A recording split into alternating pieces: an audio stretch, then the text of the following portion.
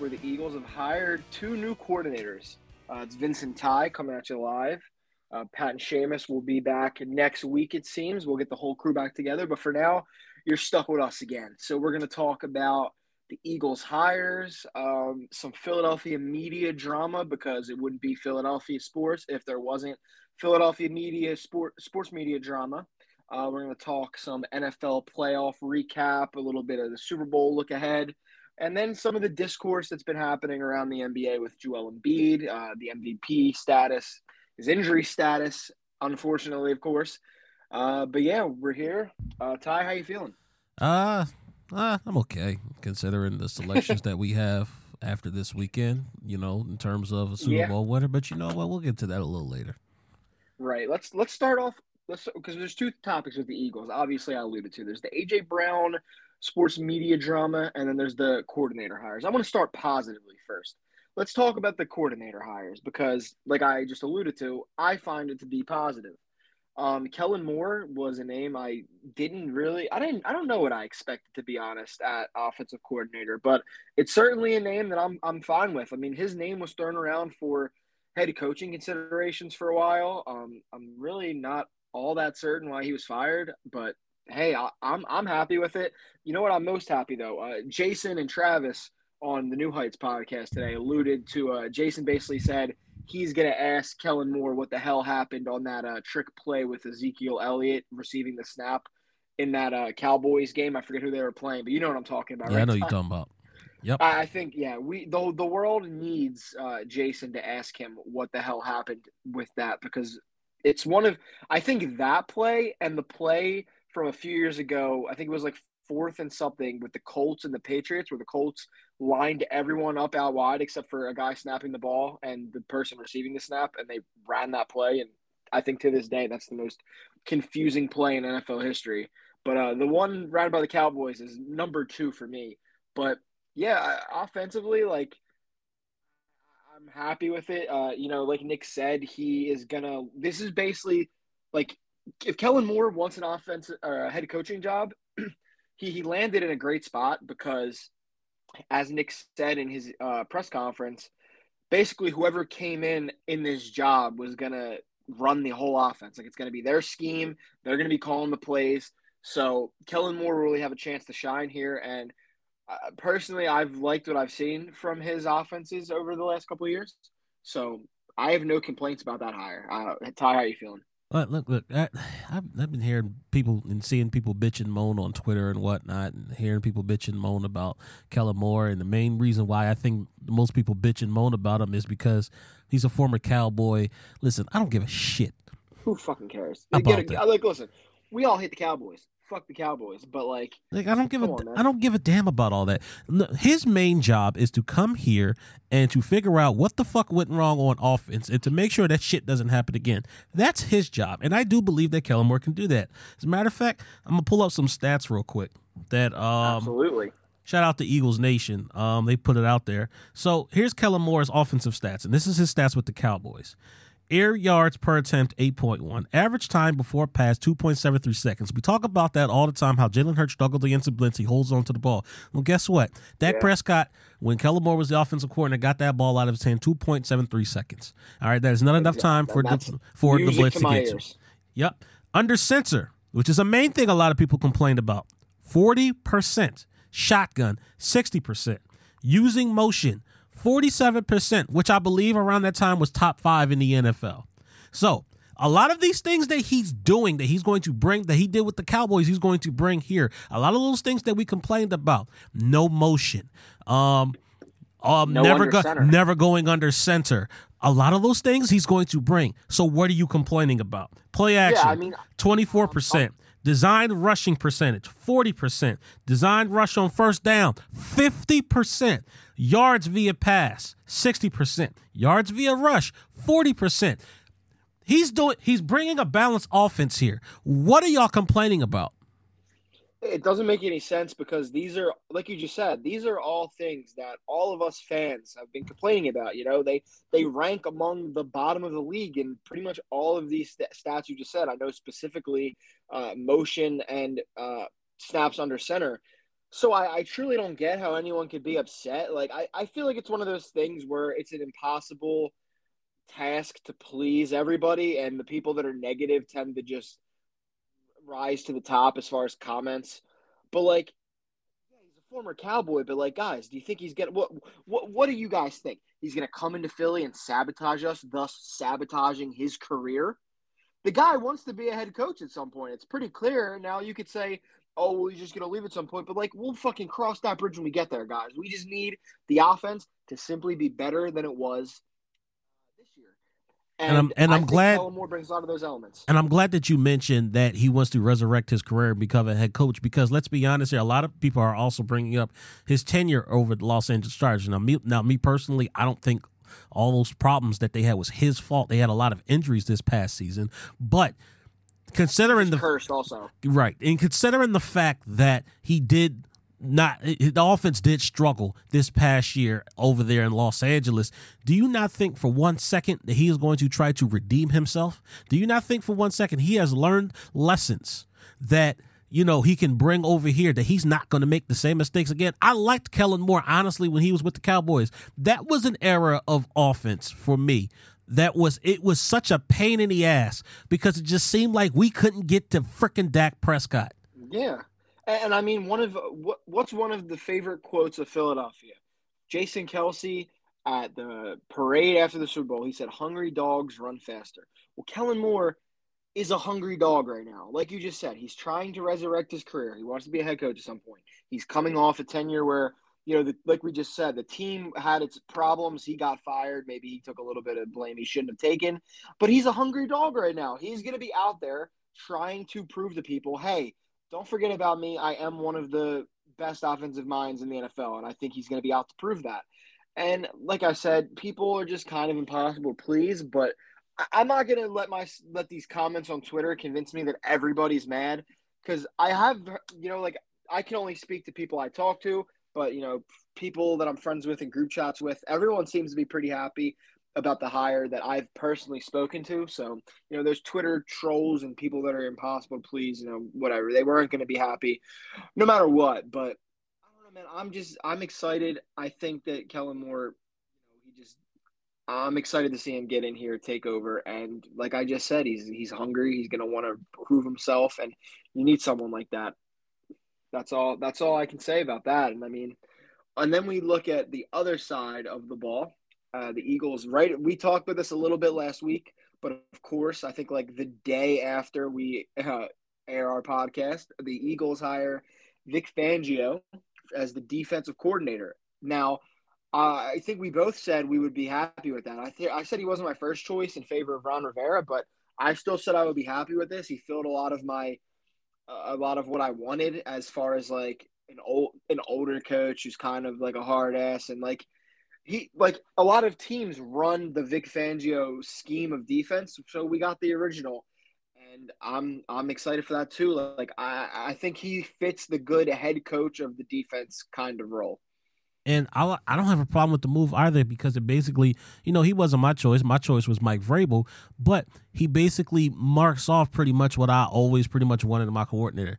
I want an older coordinator because I want the old school, take no bullshit, attitude, which is really what old school coaches bring. He definitely brings that. We're getting the originator of the Vic Fangio scheme, not some descendant like we talked about last week. We're getting the original guy where the scheme comes from. Not only that, but you don't think for 1 second that because he knows that that's his scheme, that he's not going to make changes to it, make wrinkles to it, unlike his guys that learned under him. Do you not think he knows how to do that stuff? Like, he marks off every single box that I want. A guy that's not going to run grab a head coaching job because he's not interested in one. Old school head coach to help train these young guys up in the NFL. Like, we're getting everything that we want out of Vic Fangio.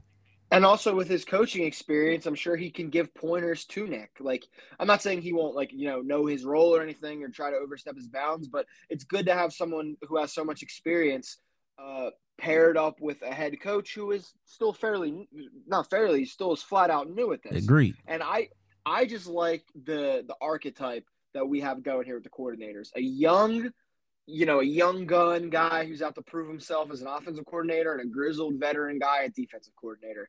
I feel like that is just a recipe for success. It's a tale as old as time. And Nick's responsible just to be the CEO of the team and keep it all together. But like I just said, Vic Fangio could bring a lot of wisdom to Nick. Nick could learn things from him. He's been a coach in this league for a long time. So, and then the couple of position coaches that he's brought in with him are former defensive coordinators. I mean, did you see the size of our defensive line coach? I mean, good Lord. An intimidating man. I mean, if he don't know how to coach defensive lines, we got a problem with our hands. I'm just saying. He looks like he could get on down there and play defensive line right now. Like, Jesus Christ. Like, I like what Vic Fangio is bringing to this team, especially on defense, because like we talked about, I'm only predicting either 1 to 2 guys over the age of 30 on this roster come next year. You're going to have an influx of 20-year-olds, young to mid 20-year-olds. So they need to be trained. They need to be brought up. We don't develop players here in Philadelphia. I don't know why we've just never had the coaches to do it. Now I think we're finally going to have the coaches that know how to develop players, and we need that. Those young guys need a figure that demands respect, and Vic Fangio brings that. And like you said, I think it's important also, like, he's not going to run off and look for a head coaching job because he's been around so long, he doesn't care about that. And also his beloved Phillies are here, so he's never going to leave. You had to slide and that's that that's the biggest part of this puzzle. That's the reason why he took the job. No, I'm kidding. But yeah, I like the Vic Fangio hire. Like he's gonna do wonders for this defense, and we're gonna have a solid guy for hopefully years to come.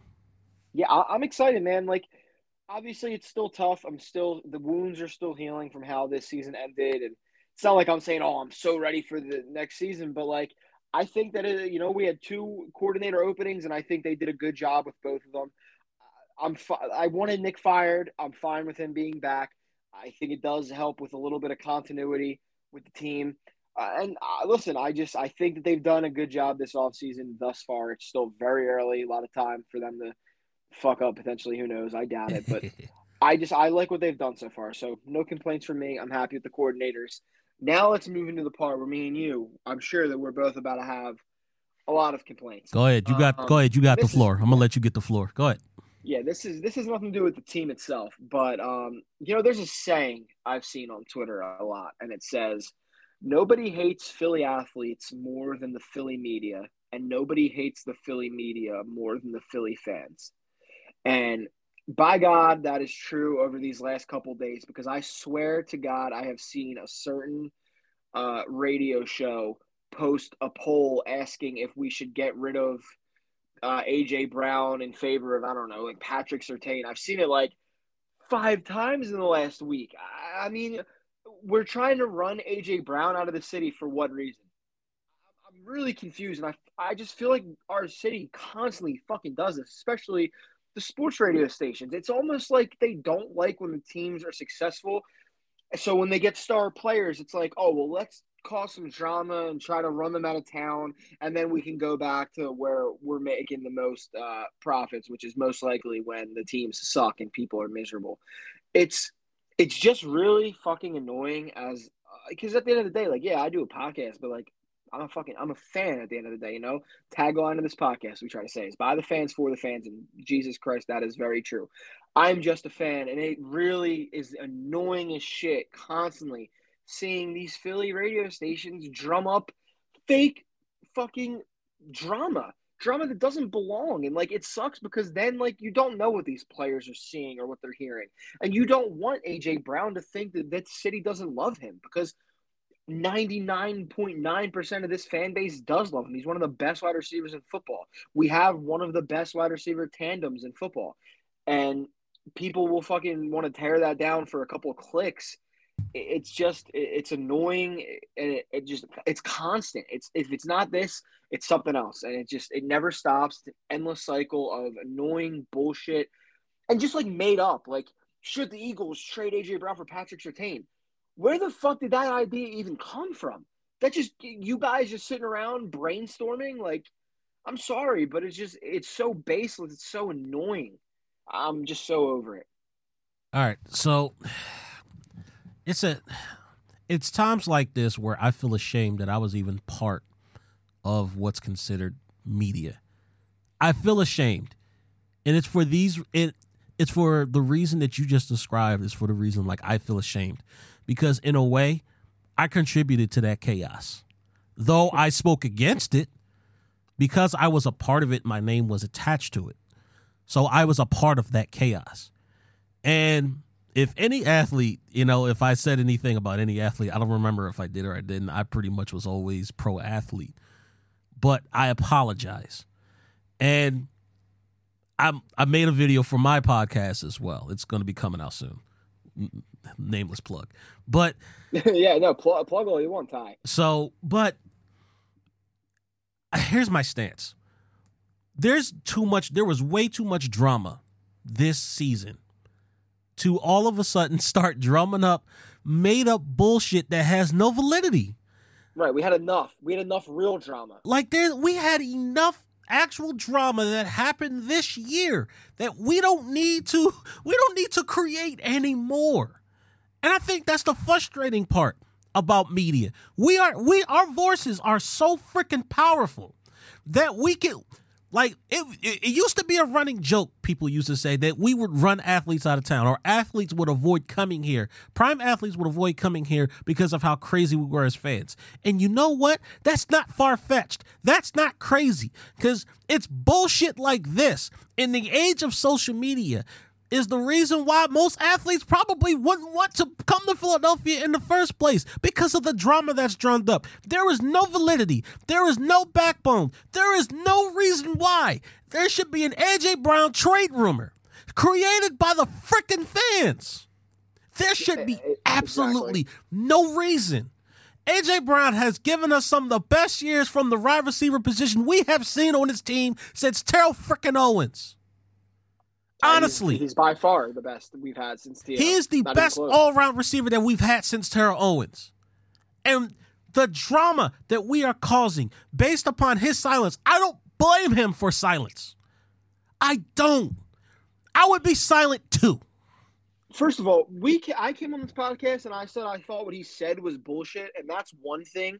But like, AJ Brown was one of the people that came out in very strong defense of Nick Sirianni. Like, so yeah, he might be silent, but like when he does speak, he speaks. He said things like, Nick takes a lot of heat for things that we do, and we appreciate that in a coach, and all that shit. And like I said, I thought it was bullshit, but he said it. He did go out of his way to not make Nick look better, but try to help him out. So I don't get where this is fucking coming from. And like, to make matters, then the drama you're trying to create between AJ Brown and Jalen Hurts. Oh my fucking God, I'm sick, dude. He's the fucking isn't he like the godfather? Jalen Hurts is the godfather of AJ Brown's daughter. Why are you trying to create drama between that? There's no. Let me tell you something. And this is me personally. I don't know how, Vince, I don't know how you deal with your best friends. But this is me personally how I deal with my best friends. All right, I can go months on end without talking to them, without saying anything to them. And then all of a sudden, we'll shoot a text message. Hey, man, you alive? You alive? Yeah, cool. Right. Cool. We may call each other, and we'll catch up like nothing happened. Like we didn't miss no time at all. How do you not? That's how it should be. How do y'all not?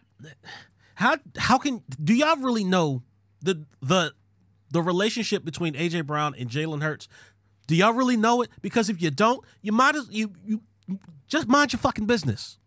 People get in their heads because they saw like one clip of one game where Jalen and AJ got into a disagreement. It's like, bro, they're in the NFL, which automatically means they're two of the most competitive people in the fucking world. Like, that doesn't mean they fucking hate each other or anything. My God, they just had a disagreement about, whatever, a player or something, or just a miscommunication. Like, people act like that's the end of the world. Like, they see two guys get into it a little bit, not even get into it really. They just exchanged words, and suddenly it's like, oh, they must hate each other. Like, are we fucking serious? Michael Jordan used to punch his teammates in the face, and those dudes still, went out there and busted their ass for him. AJ Brown and Jalen Hurts got in a little bit of a back and forth on the sideline like one time, and everyone's like, they must hate each other. Like, are we being fucking serious right now? Like you just said about your best friends, like, guys, have you never gotten into any disagreements at all with your best friends? Like, or is it just happy-go-lucky all the time? You're telling me you've never gotten a little disagreement and then like 2 minutes later you're just like, well, what's up? What are you doing this weekend? Like it never happened. Like I don't fucking know. And it's so annoying as a fan from the outside because like they also they high these radio stations, they highlight a certain type of fan and elevate their voice to the top, and it sucks because they become the voice of Philadelphia fans when most fans aren't like that. But the negativity tends to always rise to the top. I literally had this conversation with some friends today about like movies, and the example I use is like a movie trailer could release, right? And a million people might see it and be like, oh, that looks pretty good. But they're not going to comment. They're not going to feel the need to comment. They're just going to be like, oh, that looks good. And they'll move on. But the people that think it looks like shit or something, they're going to be the ones that comment, this looks like it's terrible. This looks like it sucks, blah, blah, blah. So then when you look at the comments as a third party, you're like, oh, man, people must really like think this is terrible. But in reality, it's just because the negativity always rises to the top. And that's what's happening with this city and as far as like sports media and fans go, because they're the voices you hear from the most. And it sucks that has become a representation of Philadelphia as a sports town because, and I'm not like naming anything specifically here, but like some of these fans that call into these stations I don't know what else to say besides like they're fucking idiots, man. They're just fucking idiots. And they push shit like this, and it's also the hosts, but like it's just a real shame that is what we have to represent us as a fan base when that's not what most of the fan base is like. I said this on my video, and I'm gonna say this right now, on y'all pod. If AJ Brown somehow in some way sees this and listens to this, I'm gonna let you know right now, Doc.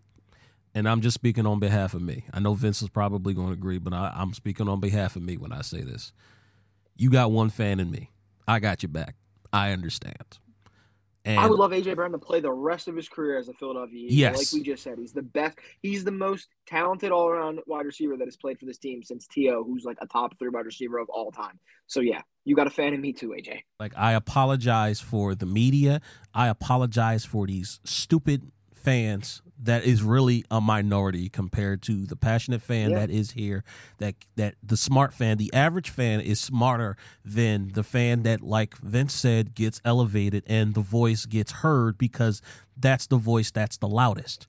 And Ty, you want to know what's funny real quick, not to cut you off, but I just think it's also funny how if AJ Brown, is hearing all this shit and hearing all the dumb takes that come from these radio stations or the fans that call into them, if he was to comment on it, you know what they would say? They'd call him, they say he's being emotional or he shouldn't be focusing on it or he's being a diva. It's like, no, you know what? If they want to comment on this shit and say you guys are stupid, then fucking by all means. If AJ Brown came out tomorrow and went on a rant basically saying fuck these radio stations, blah, blah, blah, I would be like, absolutely, fuck them. They are talking out the side of their mouth. But they would go on and be like, oh, he's so emotional. He's a diva. But you guys are the ones talking crazy about him.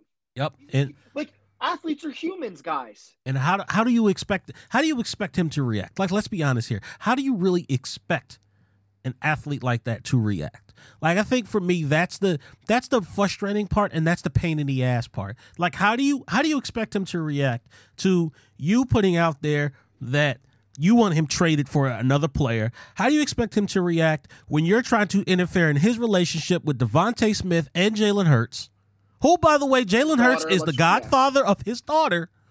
So they have a way deeper relationship than anyone can really understand. Way deeper than football. Like, so how do you expect him to react? Like you said, Vince, if he came out and said, you know what? Fuck the radio stations and everybody in that media circle. You know what? I wouldn't be mad at him. I truly wouldn't, because they would fucking deserve it. It's no reason why we should be speculating, even talking about this. There's way too much drama. There's way too many signings going on, and there's way too many topics that we could come up with that are a whole lot better than speculating about a man's future. Right. Like I said, these athletes are human, so like I feel like sometimes people get too high and mighty. We're like, oh, they shouldn't read anything, but like, dude, at the end of the day, we're all human beings. They just happen to be naturally talented at playing football. But like, it's kind of like why, and I know this is like a hot take, but like I kind of like the whole Kevin Durant burner thing, or like now how he just does it on his regular account because like he comes off as being a real person. Like if you were reading all these people saying dumb shit, like you'd want to comment back sometimes too. So I kind of respect that Kevin Durant will get down in the weeds with someone on Twitter who's talking crazy. So like I kind of respect if AJ did the same exact thing. I wouldn't feel any type of way about it. And Ty, I think the point you made at the end of your point, that longer point there, is one of the best like points to focus in on here. There is so much other shit going on that we could talk about. The Philadelphia Eagles just hired 2 new coordinators, and we're spending time talking about hypothetical trade scenarios for our best receiver that you guys made up out of thin air. There is so much other shit that we could talk about. And like you said, man, if you want to talk about drama, just talk about the real drama that occurred over the season. Instead, we're taking the focus away from real topics, real drama to play fantasy fucking. We're playing in the fantasy world here. Play We're Madden, just making basically. things up. We're playing Madden. What are we doing? And I don't want to go on about this forever, but it's terrible. It's annoying, and like you said, like you don't want to say it draws athletes away from coming here, but like at the same time, like I wouldn't fucking blame any. Like, if I could be a fly on the wall and see, some athlete who's thinking about signing with Philly being like, yeah, but like they do this and they run me out of town. But I wouldn't even like, how would I be able to say like that's wrong? Because again, fans like me and you exist and we are the majority, but we are not the voices that are risen to the top. We are not the voices that are highlighted and given a platform as big as these other negative people are. And I think Vince, that needs to change. To be honest with you, I really do think I that needs to wish. change. Like that, Listen, us being silent's got to stop. It's got to stop. yeah, listen, don't get me wrong. I'm not saying like everything's got to be happy-go-lucky and Right. all this shit. Like people will say, "Oh, well, what do you want them to just be happy?" No, I'm not saying that. But there's real shit to talk about. Real bad shit. Be negative all the fuck you want if reality aligns itself with negativity. Yep. Live in the real world. That's all I ask. Yep. I totally agree. I totally agree. Like, and it's like I said, AJ Brown. If you somehow somebody said this, there are real fans out here. We support you. We love you, and we want you to play for the Philadelphia Eagles for the rest of your career. Straight up. And guess what? You can say, oh, well, athletes say this shit all the time. AJ Brown has said as much. He said he never wants to play with another quarterback besides Jalen Hurts. But people will still try to tell you that they must secretly not like each other behind closed doors. Yeah, get the fuck out of here. And like you said, that one is especially offensive because that's a real life bond that they have. It's not just football. So for the fucking media to try to just insert themselves in there and try to put like a wedge between them, it's just I would imagine that they're sitting behind closed doors laughing about how fucking ridiculous it is. It's got to be. It's got to be hilarious to these athletes. I would love to sit down and just like pick their brains about some of the things that they probably read about on Twitter or they hear about in the newspaper. Like I would just love to just pick their brains to see how they feel about it. Seriously. Yeah. Yeah, I mean, I would just, like I said, I would just imagine they're laughing and being like, look at these fucking people making shit up. But that's all I got on that, man. It's just Philly media, be better. We're on this podcast. We try to do our best, and we live in reality. We don't fucking make up fake trade rumors. Which, by the way, I want whatever scenario keeps AJ Brown on this football team, like we just said. I don't give a fuck. So that's what I want. But moving on from the Eagles, we had a crazy, crazy weekend of NFL conference championship weekend, which for my money, I don't know if this is a hot take, but like, this, I guess the Super Bowl, but like, I don't know, conference championship weekend is like just the fucking best, man. Cause you get 2 games that are both huge and you really feel it.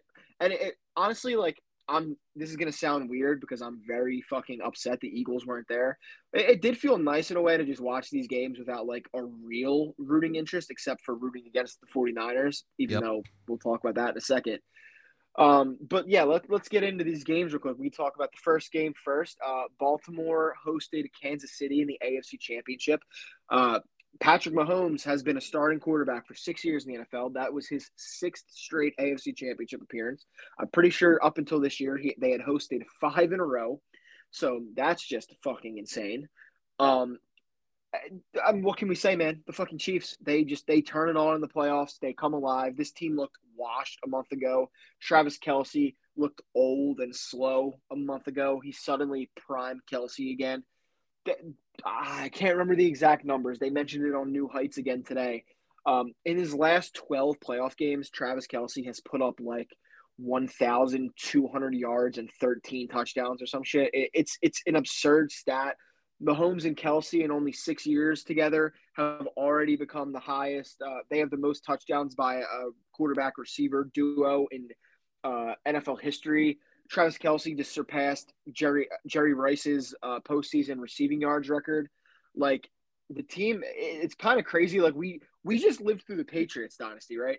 And it was kind of like this will never happen again. Who knows? But it's like the fucking Chiefs are not that they're doing the Patriots thing again because it's way too soon to say that, but like they're fucking on the way there, and it's kind of crazy because, like I said, we just saw this historic run by a team, and who would have thought that another team would just follow it up like that? But I mean, Steve Spagnuolo has that defense looking fucking. That defense is the best that Mahomes has played with so far. A lot of talk this whole year about the receivers, and rightfully so. I mean, their receivers were dropped. I think they led the league in drop passes this year. I mean, MVS dropped that game-winning touchdown pass against our Eagles. So the struggles were there all season, and now that's just gone. MVS is catching the game-sealing catch. Mahomes is always going to be Mahomes, but he made some fucking plays in this game that were just unreal. This wasn't as much him as it was Kelce, but that first touchdown by Travis Kelce was incredible. That I think it was third down. You know exactly what play I'm talking about. That Yep. crazy play where Mahomes got hit and Travis made that wild catch. That was just it's just insane. And like Mahomes is on his way. He's on the path to being the GOAT quarterback. Now, you're going to get drawback because people are always going to be like, well, he's never going to catch Brady in rings. I mean, we'll see. Even if fucking Mahomes finishes his career with like 4 rings, which is, by the way, is a lot of rings. It's just, in comparison to Brady.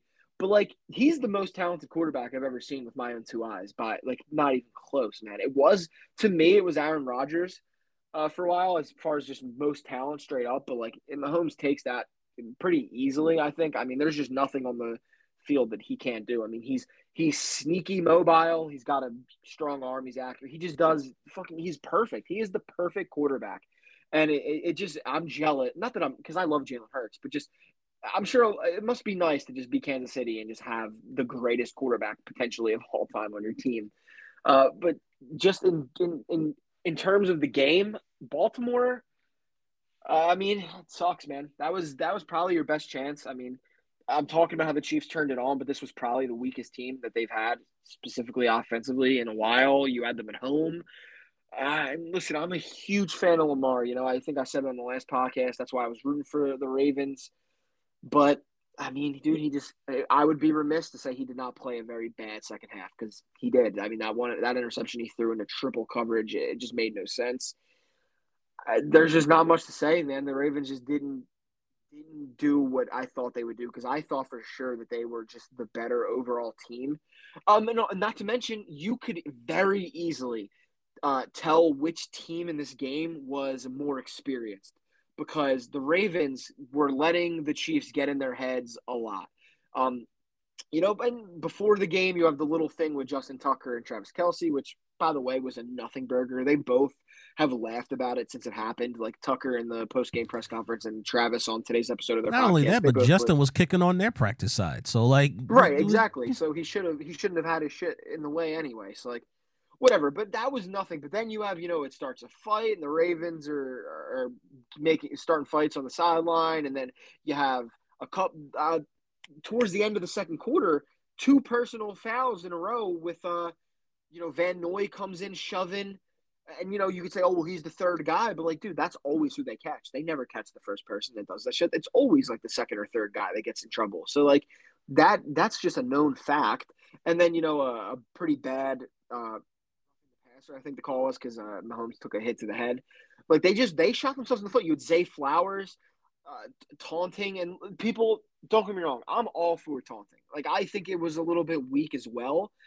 But, like, if you're Zay Flowers, you just got to know better. Like, I I have no problem with the standover, but I think where he ran into a problem was dropping the ball on Snead and like seemingly shoving him to the ground. But regardless of that, I mean, fucking Snead got his lick back a couple plays later because he caused that fumble at the goal line.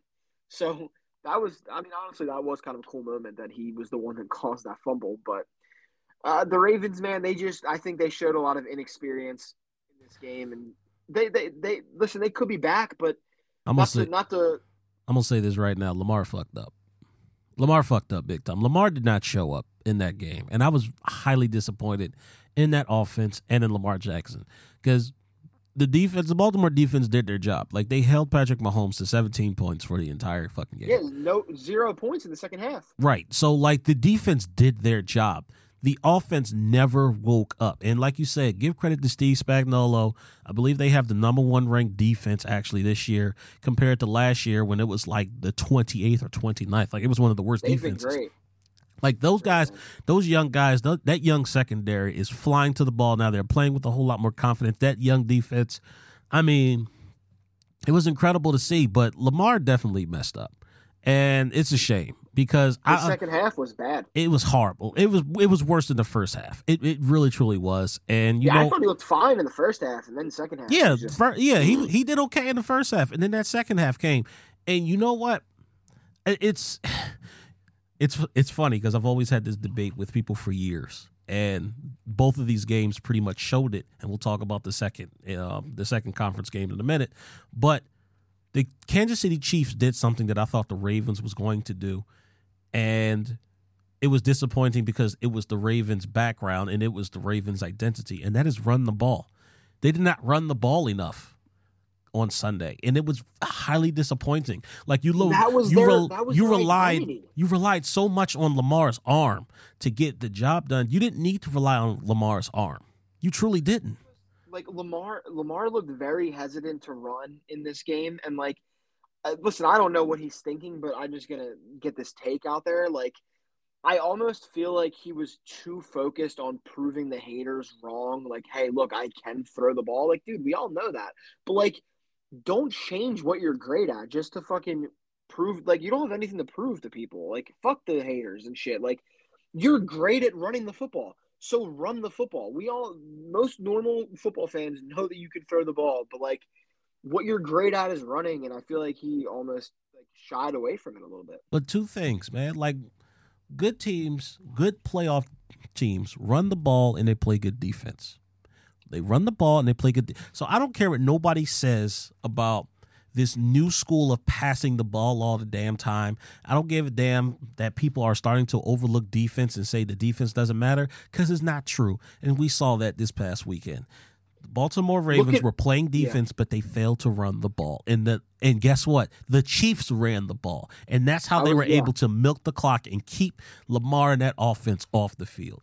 I was going to say, arguably, all 4 teams that played in the conference championship weekend, their identity is more so running the football. I mean, the Lions, it's a little questionable, but the Niners with CMC, the Ravens with, that plethora of running backs plus Lamar, the Chiefs even with Isaiah Pacheco, who runs like a fucking freight train. I love watching him run the ball. It is angry. Electric. He runs angry as shit. It's electric. And I kind of tie this back into the Eagles a little bit. So I just want to preface this. I'm not giving up on Jordan Davis yet, but boy, oh boy, did it hurt to watch Kyle Hamilton be possibly the best overall player on the field in that game. I think I was definitely Kyle Hamilton in the draft. Dude, he is fucking incredible, man. I mean, he's already an All-Pro at a position the fucking Eagles desperately need, and he was just out there flying around, dude. He was everywhere. Every fucking tackle that was made on that field, damn near Kyle Hamilton was right there in on that tackle. I mean, he just flies around the field. He is an electric football player, and it really sucks because a lot of people are like, oh, we can't rewrite history. I'm not rewriting any history for me. I wanted them to draft Kyle Hamilton. Now, was I like mad when they drafted Jordan Davis? No, not at all. I was fine with it, but like I wanted Kyle Hamilton, and so I'm not rewriting any history here. But that dude is just he's a joy to watch, and he's going to be a great safety in this league for a number of years. Oh, no doubt. And yeah, it's I'm not a guy that's going to play revisionist history.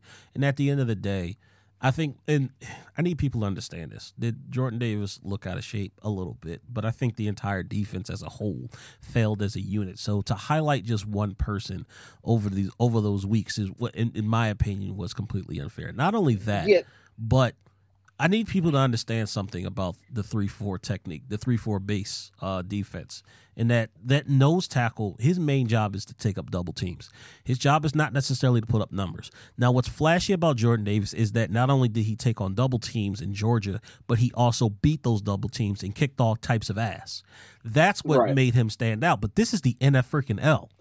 Like those Different level. like those guards and centers get paid too, and it's a whole different level. So like let's stop already writing off Jordan Davis as a bust, because I've been seeing that crap Yeah. too. And that's why I would preface it by saying I'm not giving up on him. And like, I honestly think that this take is more about Kyle Hamilton being great than it is about Jordan Davis being a bust, because it's far from that. I mean, it's way too early to call him a bust. He could easily come out next year and fucking, oh my God, he's a Pro Bowler or whatever. We'll see what happens with his career. I'm not closing the book there. Just Kyle Hamilton is just a phenomenal player at a position that the Eagles need, and it hurts a little bit. But I'm like you said, I'm not closing the book on him at all. He's here, and I'm riding with him until he's not, and hopefully that is later rather than sooner, because that would mean he had a successful career here. But for the Ravens as a whole, I did just like allude a little bit to they're young and they're a little inexperienced, and like I was getting ready to say oh, they'll probably be back, but like. And this could be a seamless segue into the next game. But like Dan Campbell said in the immediate aftermath of their game, they might not be back. They might never be back, because sometimes that's just what happens. I mean, look at some of the look at some of the teams that have made a conference championship in the last couple of years that just like go nowhere with it. I mean, the Titans were in the conference championship a few years ago. The Jaguars were in the conference championship a few years ago. Those teams haven't sniffed that success since. They were one-year wonders. And now I'm not saying that's definitely what's going to happen here with the Ravens or the Lions, but it's the reality of the NFL. Like Dan Marino, was it his rookie year he went to the Super Bowl? It was when he was very young. He went to the Super Bowl and lost. And I'm sure that all the people in Miami said, we got a great quarterback. We'll be back. Never went back. It's just the nature of the NFL, and that sucks when you squander opportunities like the Ravens and especially the Lions had. It's kind of tough to get over that. And especially even the Eagles last year. Mm-hmm. It's tough to get over that because, we all want to say the Eagles will be back, but you truly never know. I feel bad for the Lions because I don't feel like they're going to be back.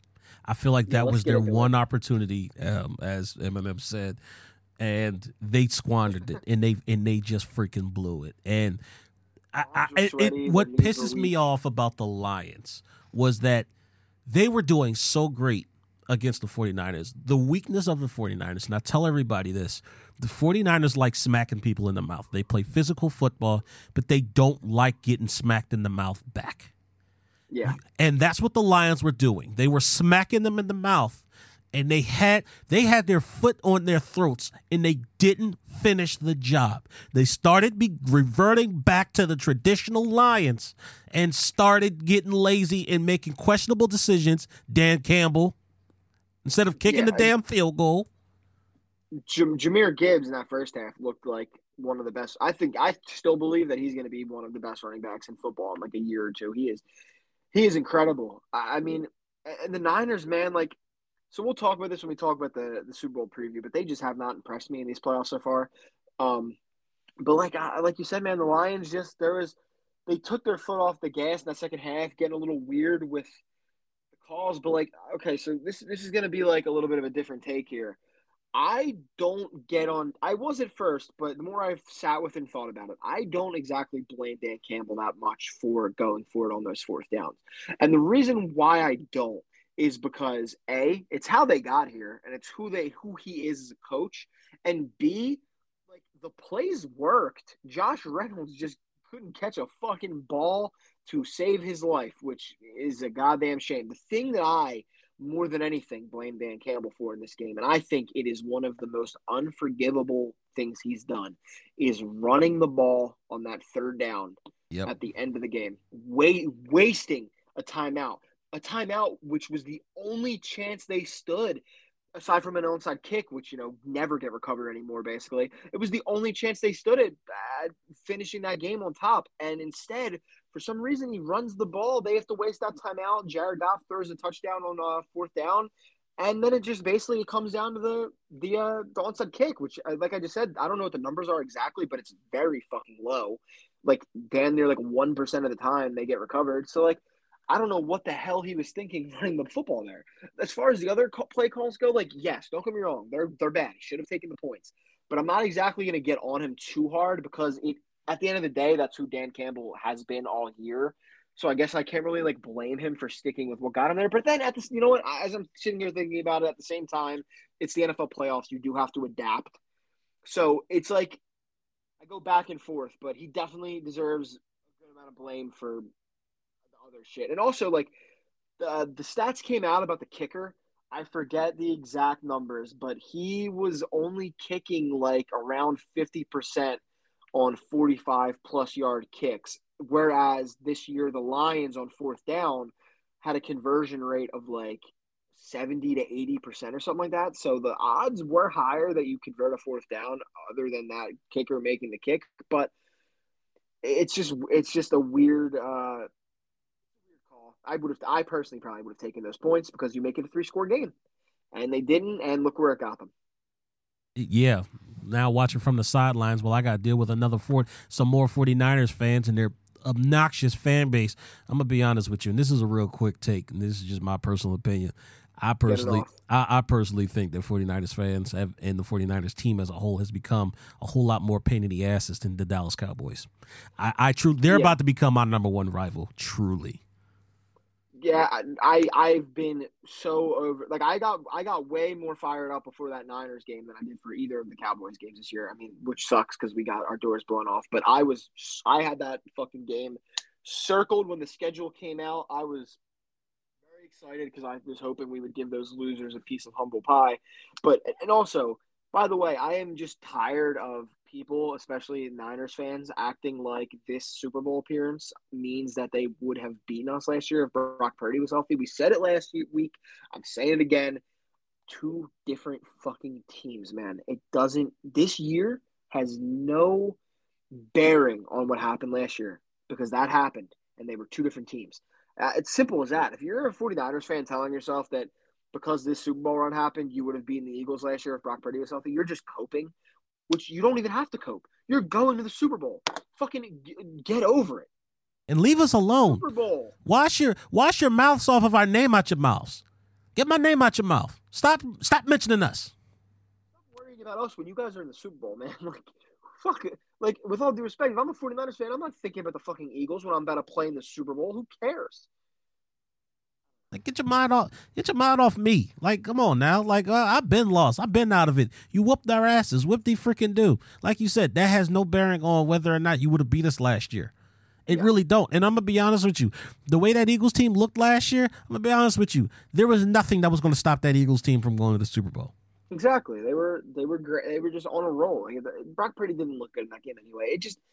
This means nothing compared to that. It's two separate seasons, man. I wish they would understand that more. But like the Niners as a whole on their side, dude, and this is not me being biased because I just said I don't like them, but like they have not impressed me at all in these playoffs. They won two games that they really should have lost.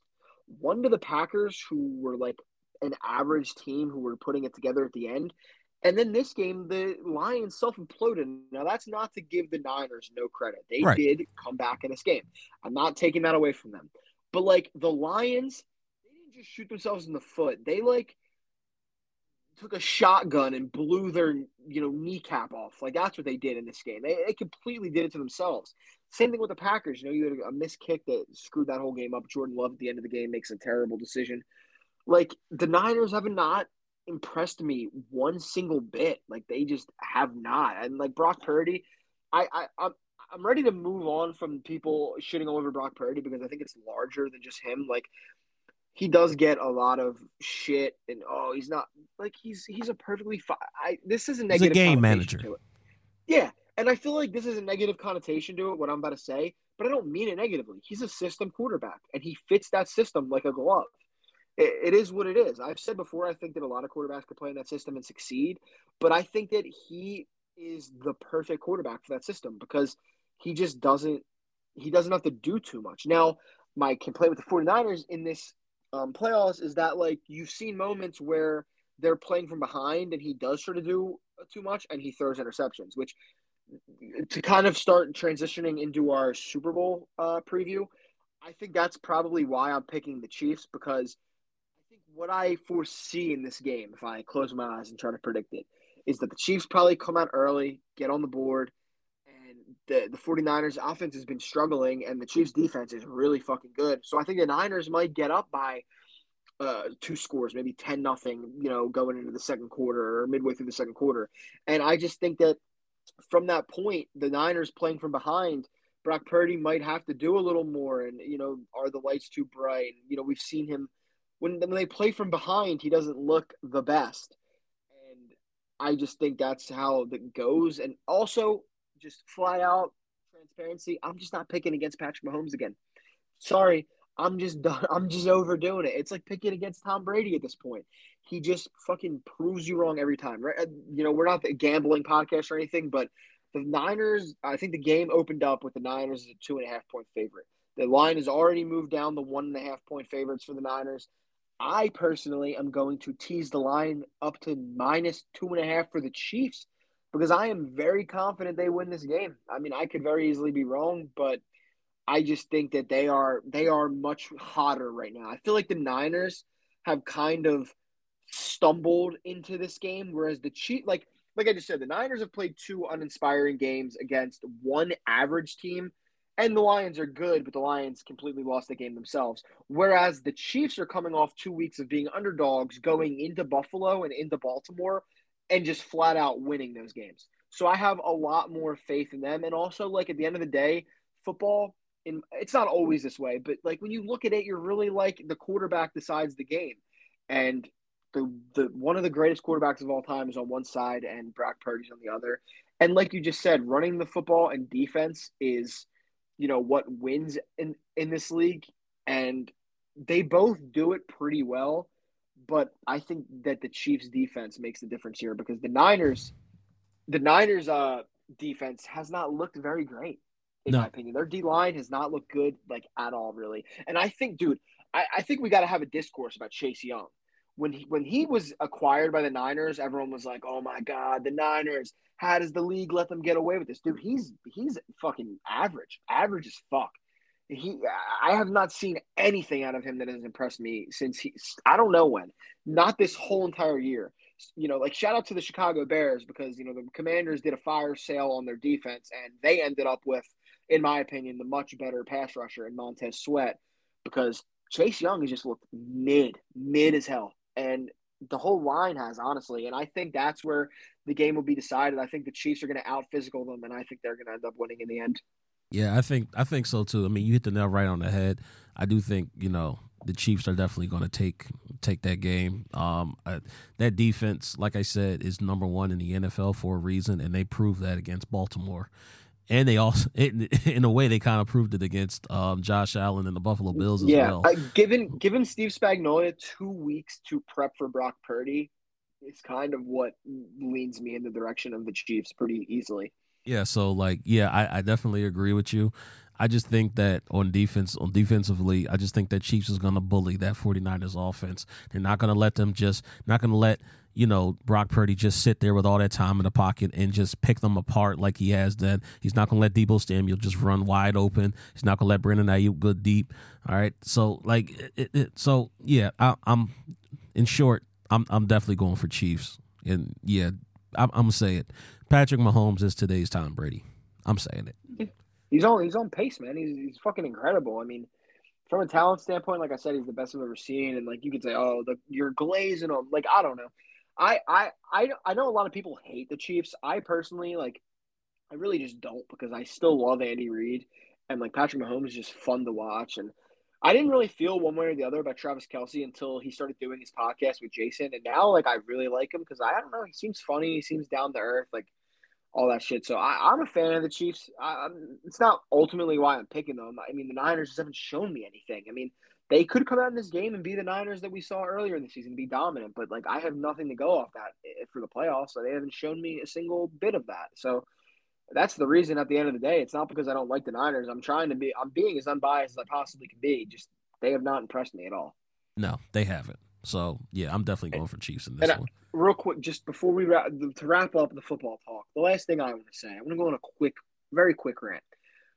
The people online that are complaining about the Taylor Swift thing have become 10 times more, not 10, 10,000 times more annoying than the actual act of Taylor Swift being shown on the screen itself. First of all, I saw a stat that in the last game, she was shown for 0.46% of the broadcast. If that bothers you or ruins football for you or you can't watch the game, I don't know what to fucking tell you. Like, it's such a nothing issue that I truly don't get where people are coming from bitching about this. Like, they show it for like 1 second after Travis scores a touchdown. Who fucking cares? And also, if you're going to be mad at someone, if you really got to be mad at someone about this for some reason, because you're a weirdo, I guess, be mad at the broadcast. She's just there. Like, she's not fucking putting the camera on herself. I just don't get this issue. It's become so much bigger than it needed to be. Like, it's a fucking story. They're going to talk about it, but like, who cares, man? It's not like I'm not going to enjoy the Super Bowl because they might show Taylor Swift for a couple seconds after a touchdown is scored. I don't care. It's not that deep. It comes off as people just fucking get blindly hating women and hating everything they do because I guarantee you, if she wasn't at the fucking game, all these same people would be like, wow, Taylor Swift doesn't even support her boyfriend. She must think she's too good to go to an NFL game. It's just such a weird topic. People have really been acting so weird about this, and I'm just here to be like, let's all just act like normal people because this doesn't fucking matter. It's so weird. I'm so over the discourse because it's all I see on Twitter. All I see is people, oh my God, Taylor Swift's ruining the NFL. Dude, fucking get a grip, man. Get a fucking grip. People, I'm not even going to watch the Super Bowl because then you're just not a fan of football. I don't know.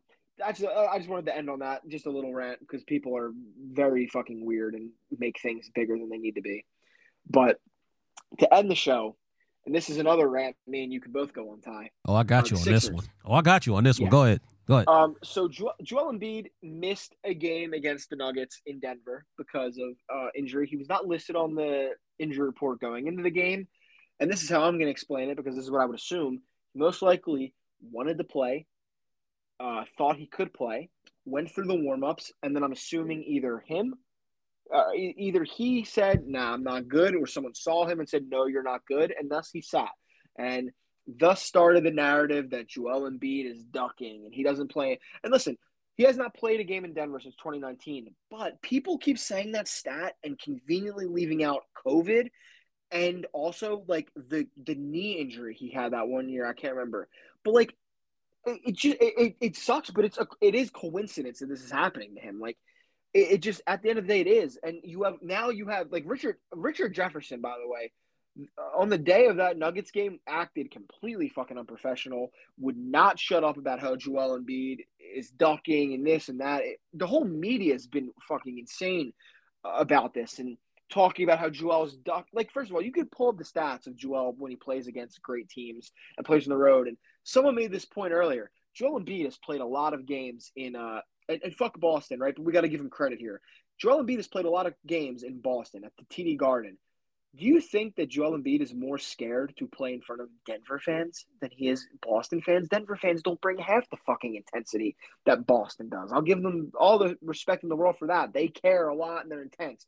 I highly doubt Joel Embiid is playing games there, but is scared to play games in Denver. Like, give me a break there, honestly. And now you have this whole thing with, the media calling him out for this, plus the whole MVP 65 game mandate thing that is also complete bullshit. So Joel Embiid plays in a game last night after sitting out a couple games with knee swelling, and you could tell right off the bat he was not okay. He did not look himself right from the 3 minutes in the game. You could tell he shouldn't be out there, but he pushed through, and it was painful to watch. And then at the end of the game, Jonathan Kuminga lands on his knee accidentally, and now Joel needs an MRI, and who knows how much time he's going to miss. And we're back to talking about Joel Embiid's health. But, like, it's because of the media and it's because of all this bullshit. Like, I'm not saying, like, no one can force anyone to play, but, like, Joel Embiid has shown before that he is very active on Twitter and shit, and he sees things. Like, I'm sure he feels a type of way about people accusing him of ducking other players. Like, and and he goes out there and he plays, and all the people that were like, floating around the idea that he's faking an injury to duck Jokic. Like, where the fuck is the apology? I know they would never do that, but like they should fucking apologize. That's my opinion on it. And that's the part that last part is that's the part that get me, and that's the part that's pissing me off the most. It's that everybody just assumed that he was faking. Oh, he's faking. He's perfectly fine. If he's perfectly fine, why is he ducking these games? Like it's so freaking irritating. You do not think for one second. First off, I know Joel Embiid. I know he's looking at those tweets. I know he's looking and listening to what people have to say. And I can almost guarantee you that he pushed himself. I can almost guarantee you that he pushed himself to try to prove the point that he is more than just, an injury-prone big man. Like, I can almost guarantee he's trying to prove the people and his and the fans in this city wrong. And guess what happened? Now he's freaking hurt. Yeah. To what extent? We don't know. We don't know how serious the extent of this injury is, but I can guarantee you there will not be an apologize from the media, and I do believe that they should apologize to some degree. And it comes off as Joel Embiid is just never able to win because when he shows that he wants to win, like MVP for example, people are like, oh my god, he's begging for it, and now this year. Like maybe up until this point, he hadn't cared about that 65 game mandate, and everyone's like, "Oh my god, doesn't he care?" But like, he can't win. Whatever he does is wrong to these people because they just hate him for some odd reason. And like, I want to focus in real quick on this whole MVP 65 game thing because it's so fucking weird. Joel Embiid last year played 66 games, and it was the second lowest ever by an MVP winner. So, in my opinion, the MVP voters have already been taking that into consideration. There was no need for a rule because listen, if Joel does, miss, let's say he plays 60 games, right, or even 55 games, like okay, whatever, he's not going to be MVP, and I can deal with that. But like, and Tyrese Halliburton also falls into this because he's missed a bunch of games. You're telling me that those two guys aren't going to be all NBA first team guys because they didn't play enough games, even though they're two of the best players in the NBA this year, and Joel Embiid is having one of the greatest seasons of all time. And you're going to tell me he's not a top 15 player in the NBA this year because he didn't play. He played 5 less games than this fucking mandate said. I really think that this thing's only going to last 1 year because it's dumb as shit, man. Like I said, I can rectify. He won't win MVP if he doesn't play enough games, but that should not impact the all NBA teams. No, it really shouldn't. And it's a bullcrap rule, and it's really such a shame because now we're going to pretty much limp into the playoffs, and now we're going to have an out of shape Embiid, which is the crazy part. Because now everybody's going to complain about how, he was nursing that knee injury. Now he's going to be out of shape. Oh, now if we lose, like that's going to be the rhetoric. And like it's infuriating to me as a Sixers fan, as an Embiid fan. And I'm going to tell y'all this right now. For all y'all that's complaining about Embiid, and I'm going to close out with this. Y'all going to miss that man when he's gone from this team. Because Absolutely. there will never be a level of greatness to which we have seen from the big man position that we've seen from Joel Embiid. And I'm done. Absolutely. And my last thing too will be just in general with the whole all NBA thing. I think it's such bullshit that like you have guys that have like contract things that say like, you make an all NBA team and you make this money or whatever. And like the fact that that's just left up to like these random writers and voters it's just always been kind of weird to me, but I'm just going to look and laugh at the end of the year if Joel Embiid doesn't make first team All NBA because he didn't play enough games because of this stupid fucking rule that probably will only last 1 year. So it's just annoying. I hope Joel gets better. Like it sucks to see this, man. It really does. I hope that injury isn't bad. And even if it isn't, I hope that he sits out for all the time he needs to get back, get ready, get in shape before the playoffs. Because at the end of the day, that's all I care about. I want this team to make a fucking playoff run. And they're just not doing that without Joel Embiid. So hopefully this MRI goes well. And if it does, I hope he takes the proper time and care to prepare himself to come back when he is fully 150% ready and, enough time to get ready and get in shape for the playoffs because that's what matters at the end of the day. But fuck the media, fuck the fans in this city who shit talk Joel, and fuck anyone else who was pushing this narrative about him ducking or him faking injuries. Because at the end of the day, like, you guys might be the reason why this fucking happened and are robbing the basketball fans of great play by one of the best players this generation. So that's all I got to say. Guys, I appreciate you all listening again. Me and Ty really appreciate, we're here doing our thing without the rest of the gang. But like I said, they should be back next week. So we are excited for that, for a reunion. And we'll see what we're talking about next week. Hopefully there's some good news to talk about on this Embiid front. So from Vince, from Ty, thank you guys for listening, and we'll talk to you next week. Peace.